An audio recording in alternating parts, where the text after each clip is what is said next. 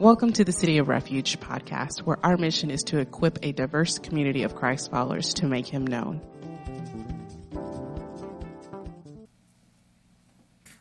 It's good to be with you this morning. For any of you who don't know me, my name is Saul Ross, and I'm better known as the husband of the infamous Ms. Patty. And she is downstairs with the preschoolers this morning. My wife and I have been at City of Refuge Church now since 2009, so 12 years. And I served on the session as an elder from 2014 through 2019.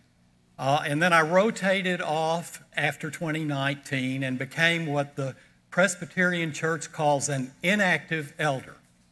I'm not sure how I feel about that terminology, inactive, but we'll let that go for now. 2 weeks ago, I was announced here as being one of the ones having a birthday. And I have to tell you that birthday was one of those milestone birthdays because I turned 3/4 of a century. Well, your reaction is better than mine was, because my first reaction was really kind of like the famous painting by Edvard Munch of The Scream. That was my first reaction, but then, then I thought about it and felt blessed by the Lord that He's given me 75 years. Yes. So I want to begin this morning by asking some questions of our congregation. And first I want to ask a question of our children. And what I want to ask you is, can you think of adults in your life other than your parents who you have really enjoyed and appreciated and you really look up to? And these could be grandparents, aunts and uncles. It could be Sunday school teachers, just friends of your parents. I want you to think about any that come to your mind of those kind of adults in your life. And then I want to ask our adults here to think about older adults that may have really had a significant influence on your life, who you have looked up to, who maybe have mentored you, but who you have been blessed by. And then I'd also like you to think about any younger people who you've had the opportunity to be an influence on their lives, other than your own children. People the Lord has just put in your way who you have been a light to and you've been able to influence. So I want you to kind of think about those people that the Lord brings to mind and what you particularly have enjoyed and appreciated about them. Let's pray. Lord, we just thank you for these people you have blessed us with in our lives. Sometimes that we just take for granted, but people who just have supported us and loved us and mentored us and been examples to us. And we thank you for people you may have placed in our lives to likewise be an example to and mentor. We just thank you for those people, Lord, and we're so blessed by them. And Lord, we thank you for this body of Christ you've placed us in. We just are so blessed by it and blessed by each other. And we give you all the glory and honor and praise. Amen.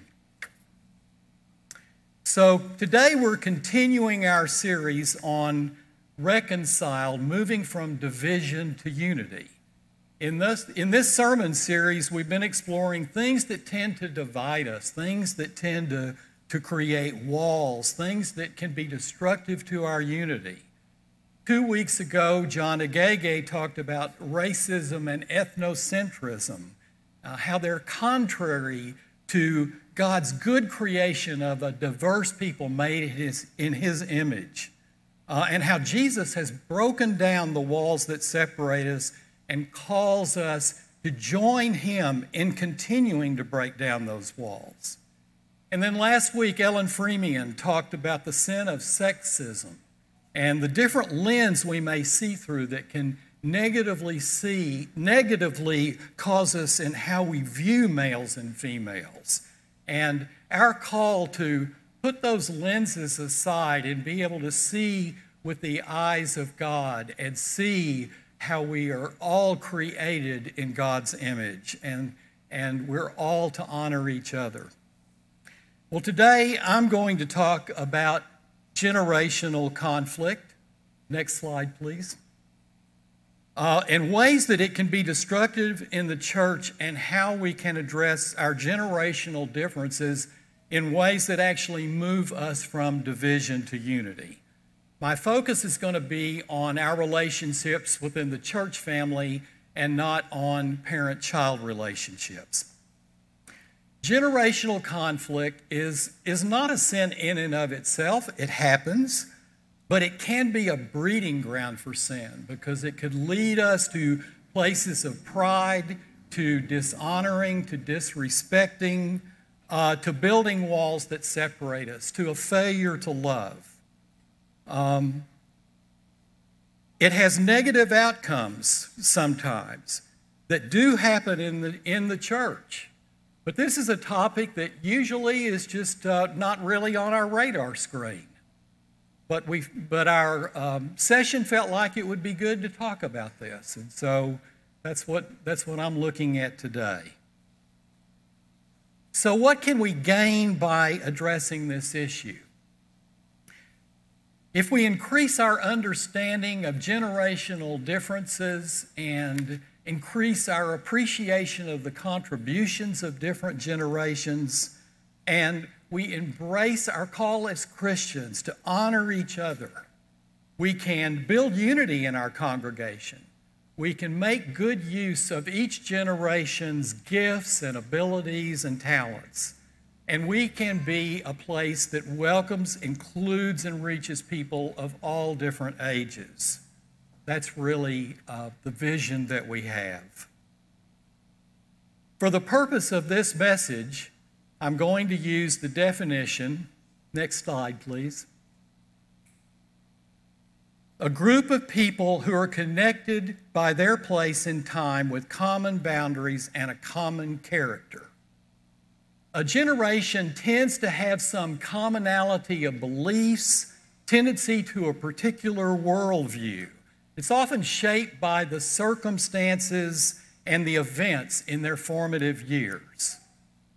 So some of the ways of breaking down these generations who are alive today are the traditionalists or builders born before 1946, the baby boomers born between 1946 and 64, the Generation X born between 1965 and 1980, Generation Y are the millennials born between 1981 and 1996, and then Generation Z and A born after 1996. While it can be helpful to look at certain commonalities within these generations, it's also very important that we don't make assumptions based on them, that we don't stereotype. Not all baby boomers are alike, not all millennials are alike, and so on. And the characteristics of generations tend to change over time. My generation, the baby boomers, certainly looked very different in the turbulent years of the 1960s than that generation looks today. You can get tons of information on all of this on the internet. But I think what I want to focus on today, rather than looking at each of these generations, is just look at tendencies of differences between older generations and younger generations. And we can look at those differences and think about how they can become stumbling blocks and become areas of conflict for us. So just talking about these, older generations might typically say, I'm open to change, but not so fast. If it ain't broke, don't fix it. We tried that before, and it didn't work. Younger generation would be more likely to say, I like change. It needs to happen faster. It's broken, we need to fix it now. Older might say, I like collaboration, but structures, organizations, and hierarchy provide necessary order and stability. The younger might be more inclined to say, collaboration is a key value for me. Structures and organizations tend to just get in the way of dialogue and progress. I have an aversion to hierarchy and what I see as top-down leadership. The older generation might say, commitment in the church is important to me. There are things I'm not happy about, but I'm hanging in there. The younger generation might be more likely to say, there are things I'm not happy about, and if they don't change soon, I'm moving on. The older might say, let's don't rush things. We need to carefully process before we do anything. The younger might say, let's get on with it. I want to make a difference in the world. Older generations tend to say, listen to us. We have the wisdom that comes from many years of experience. Younger generations may say, listen to us. We have the ideas and energy and a lot to offer if you will just hear us out. Older might say, I've learned to be pretty quick to forgive mistakes and failures, both my own and others. That's because I've experienced so many of them myself. Younger might say, I get really frustrated and impatient by mistakes and failures, both my own and those of others. I set high standards, and it really bugs me that people don't live up to them. Older often say, I do see the value of technology, but it frustrates me, and I still prefer face-to-face communications. Younger would say, as for technology, bring it on, more and better. Older sometimes say, in worship, I prefer the traditional music from my own cultural background. Please don't make the music so loud. The younger are more likely to say, I like contemporary music and I'm open to new expressions. I appreciate the energy that loud music can bring. And the older might say, it can be good to address differences among us, but sometimes I think it's better just to put our focus on areas of agreement. Where younger are more likely to say, the best way to deal with differences among us is to have conversations about them. That's part of being authentic. And the older might say, I get really concerned about worldly culture's influence on the church. We need to be careful to be true to biblical principles. Younger might instead put it this way. Biblical principles are important to me, and I think it's biblical to try to hear out and include people with non-traditional views and lifestyles. And finally, older might say, communication is important, but everyone doesn't need to know everything or be informed about everything. People need to trust others, especially leaders, and take initiative to find out what they need to know. The younger are more likely to say, communicate, communicate, communicate, often about everything and to everyone. So once again, these are broad generalizations, and they're certainly not characteristic of everyone in a particular age group. However, the generational differences are real, and they do sometimes play out in the church in the form of conflict that can lead to serious breakdowns in unity. They can look like this, or perhaps this, or even this. So how have we seen these kind of conflicts play out at times in our church in the past? Next slide, please. Some older people, being the demographic minority, can feel that they don't have a place in the church, that they're not included. In some cases, they felt a painful loss of close peer relationships. Some elders in leadership have felt disrespected, not understood, unsupported, not given the benefit of the doubt. But on the other hand, some younger people have felt not valued, not being heard, feeling like they can't trust the leadership. Worship styles in most churches can trigger a lot of emotions. And some people have been unhappy with the City of Refuge worship style, and it's been a stumbling block for them. Some people have felt like communication expectations have not been met. So all of these things can be contributing factors to people feeling really dissatisfied and leaving our church. We've experienced a particular loss here over the last few years of older people and men who have served as elders. Now, the reasons for these losses are varied, and there are a lot of different individual circumstances. But the outcomes of generational conflict have certainly had a bearing on these losses. I think the good news is that in the last year and a half, we've seen some lessening of these negative outcomes from generational conflict. We've had a session who's really worked hard to address the issues that tend to divide us. And so they've been addressing this and really been trying to listen to people and be inclusive. However, we still need to be alert to ways that generational conflict can crop up and lead us to breakdowns in our unity. The scriptures speak to the sin which so easily entangles us and the call to lay it aside. So what should we do about this? The first place to look is the scriptures. The Word of God is the lamp to our feet, the light to our path. Well, I want to focus on some of the scriptures that should inform our hearts and minds about this. 1 Timothy 5, verses 1 through 2 says, "Do not sharply rebuke an older man, but rather appeal to him as a father, to the younger men as brothers, the older women as mothers, and the younger women as sisters in all purity."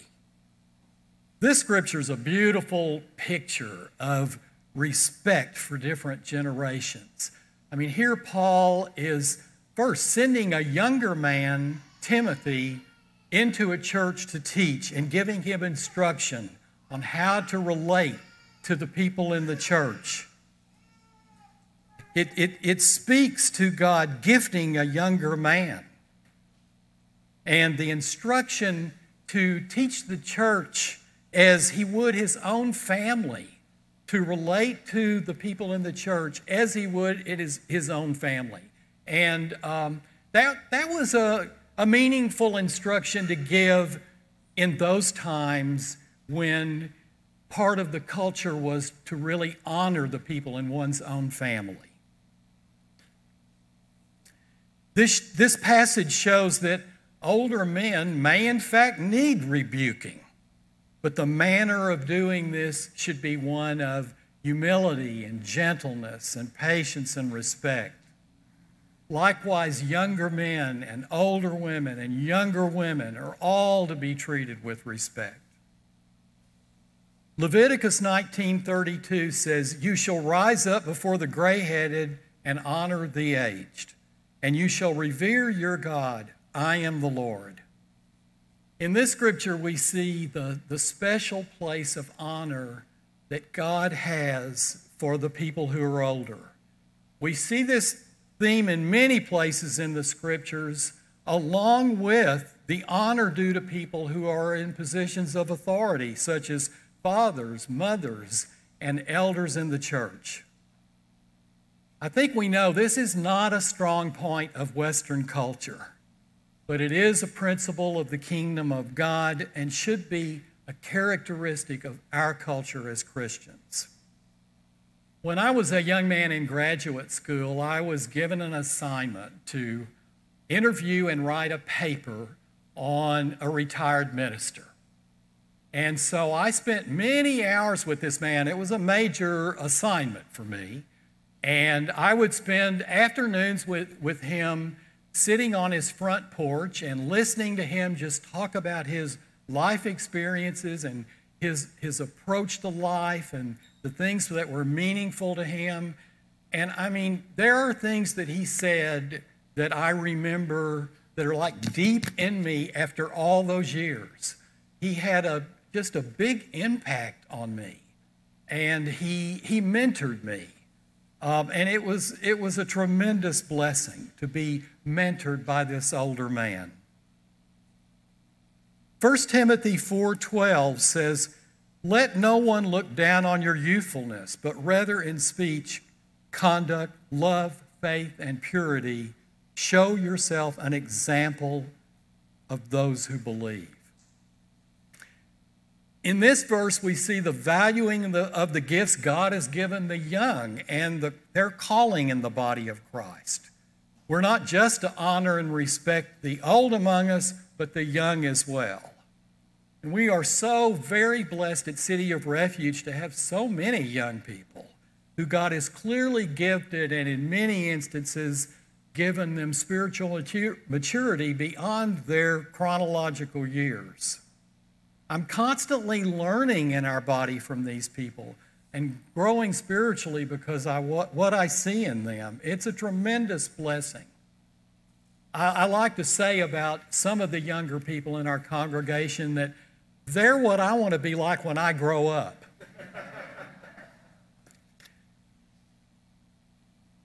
There's a passage in Colossians chapter 3, verse 21, that says, "Fathers, do not exasperate your children so that they will not lose heart." This verse speaks specifically to fathers, but I also see in it the responsibility for older generations to exercise care and gentleness in our treatment of the young so that they will not be discouraged and will want to persevere and grow in the faith. Next, I'd like to look at a couple of scriptures about how we are to relate to those who have been called to the office of elder in the church.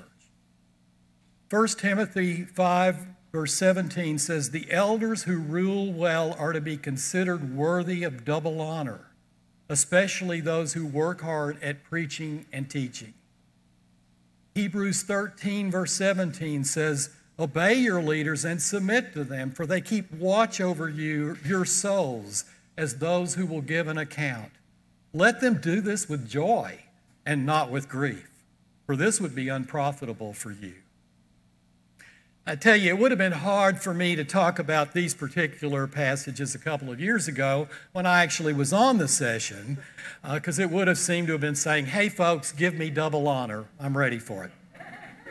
But I feel like now that I'm an inactive elder, I have a little bit more latitude to speak to this, because these verses really give a strong message of how we are to treat our elders who have been called by the Lord and charged by our congregation to lead us. Especially since our senior pastor left and we had staff turnover and the pandemic hit us, our elders on the session have carried a huge load on our behalf. They've done it without complaining, with diligence, with sacrifice, out of love for the Lord and this body. They've striven to be transparent to the congregation, to involve and honor all of us. So we need to ask ourselves, are we giving them double honor? Are we stepping in every way we can to support them? Are we giving them reason to be joyful? Even when we disagree with them, and as we give input to them as is fitting and appropriate, are we doing this with a godly spirit, the spirit that we see in the Scriptures? So how do we live out these scriptures at City of Refuge? There are lots of things that we can do. Look for ways to show respect and give honor to all in the congregation, children, youth, all of the different generations of adults. Recognize that God pours out His Spirit and gives His gifts to young and old alike. Give opportunity for multiple and diverse gifts to be expressed. Be aware of generational differences and wise about them, but don't overstate or stereotype. Be intentional about welcoming all who come to City of Refuge. I want to speak to when Patty and I first came here in 2009. We were honestly overwhelmed by the love we received from the get-go, like from the first Sunday we came. And from the honoring and the valuing that we felt. And we have continued to feel that way through the years. And it keeps us here and it keeps us loving this body of Christ. This is what we want for all who come here. We should be intentional about including and involving all generations in our worship services. What a blessing today. What an example we had with the Culpepper family up here leading us in our worship. That was just so precious. Ellen Freemian shared with me this past week that when she was preparing a Sunday school lesson on the book of Joel, she was really struck by a passage in the 2nd chapter. Joel 2 verse 16 says, "Assemble the elders, gather the children and the nursing infants. Let the bridegroom come out of his room and the bride come out of her bridal chamber." This is such a vivid picture of God's people as family. We know that we've been hampered in the last year and a half by the pandemic, but it's always such a joy when children are able to participate in our worship services and when different families and members are able to come forward. We've had the joy of cross-generational participation on worship teams through the years here. There's just a special spirit, a special joy when we come together truly as family, so much more than just a collection of individuals. We need to be intentional about including people of different generations in small groups. I tell you, part of the joy for Patty and me at City of Refuge is for years now to have been in a community group with different generations and with mainly younger people than we. We dearly love and appreciate each person in our group, and we've been particularly blessed to have in our group the Beard and the Wu children who are now ages 4 through 11, and just such a blessing to watch them grow and to have relationships with them. I mean, it's precious. They'll refer to us as Mr. Saul and Ms. Patty, or sometimes even Uncle Saul and Aunt Patty. And what a blessing that is for us. We have a precious grandchild, but she lives in another state, another city. So having children like that who we are able to relate to in this congregation is very precious to us. Yesterday we had a men's gathering here, and I was so blessed that Moses Culpepper came with his father Elijah. And what a blessing to have Moses with us participating in that meeting.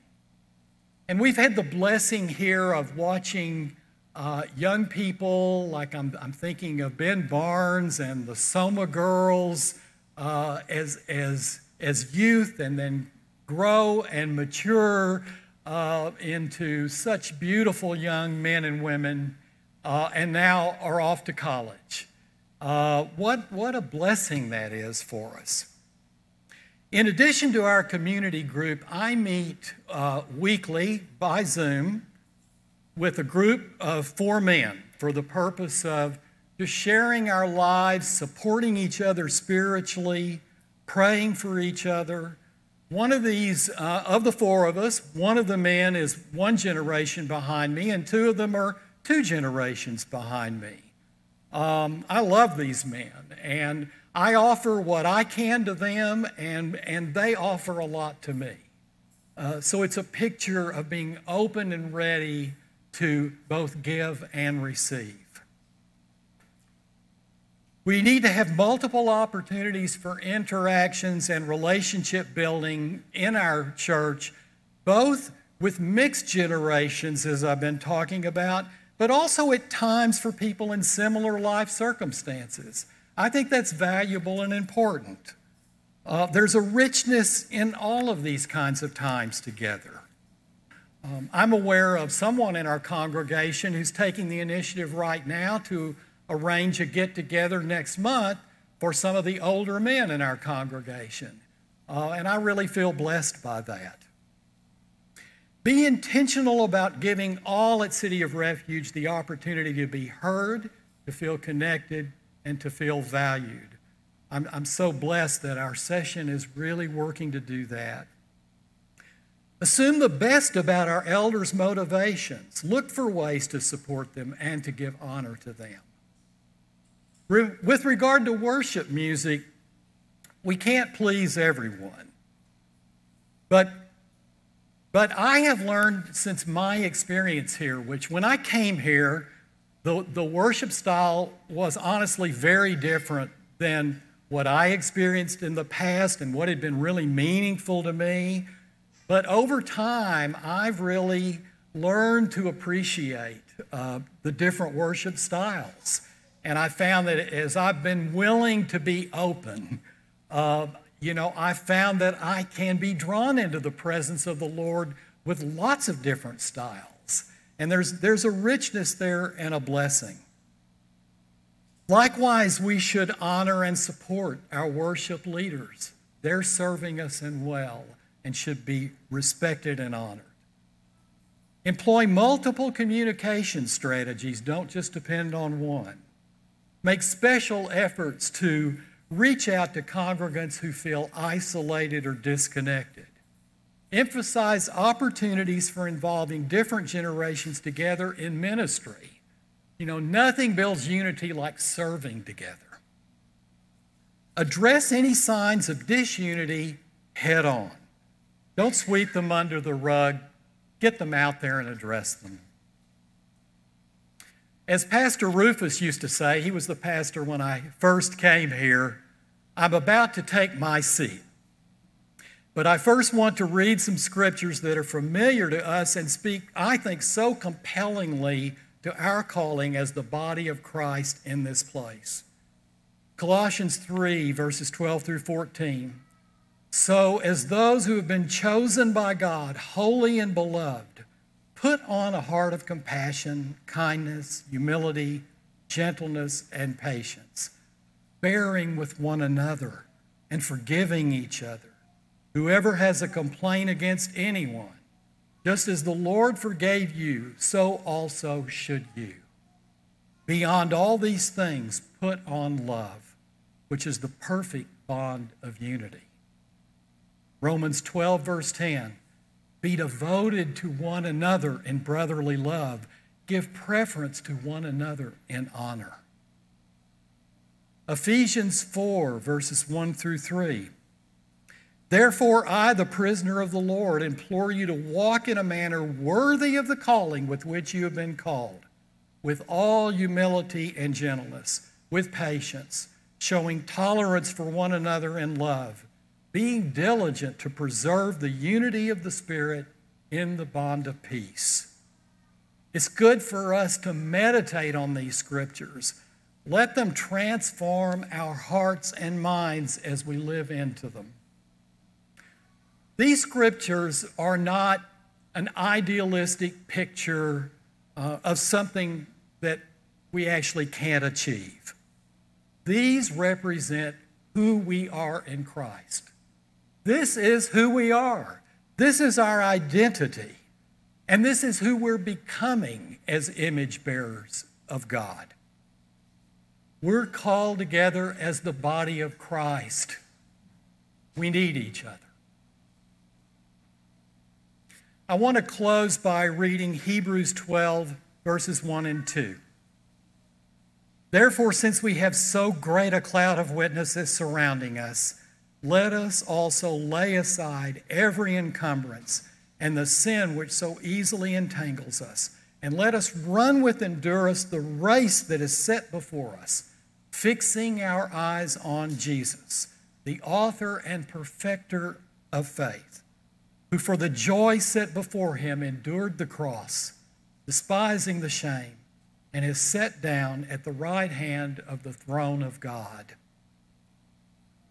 Dear brothers and sisters, we have the power of the Holy Spirit. Jesus abides in us, and we in him. Jesus is the one who breaks down the barriers. May we keep our eyes fixed on him. In the name of the Father, the Son, and the Holy Spirit. Amen.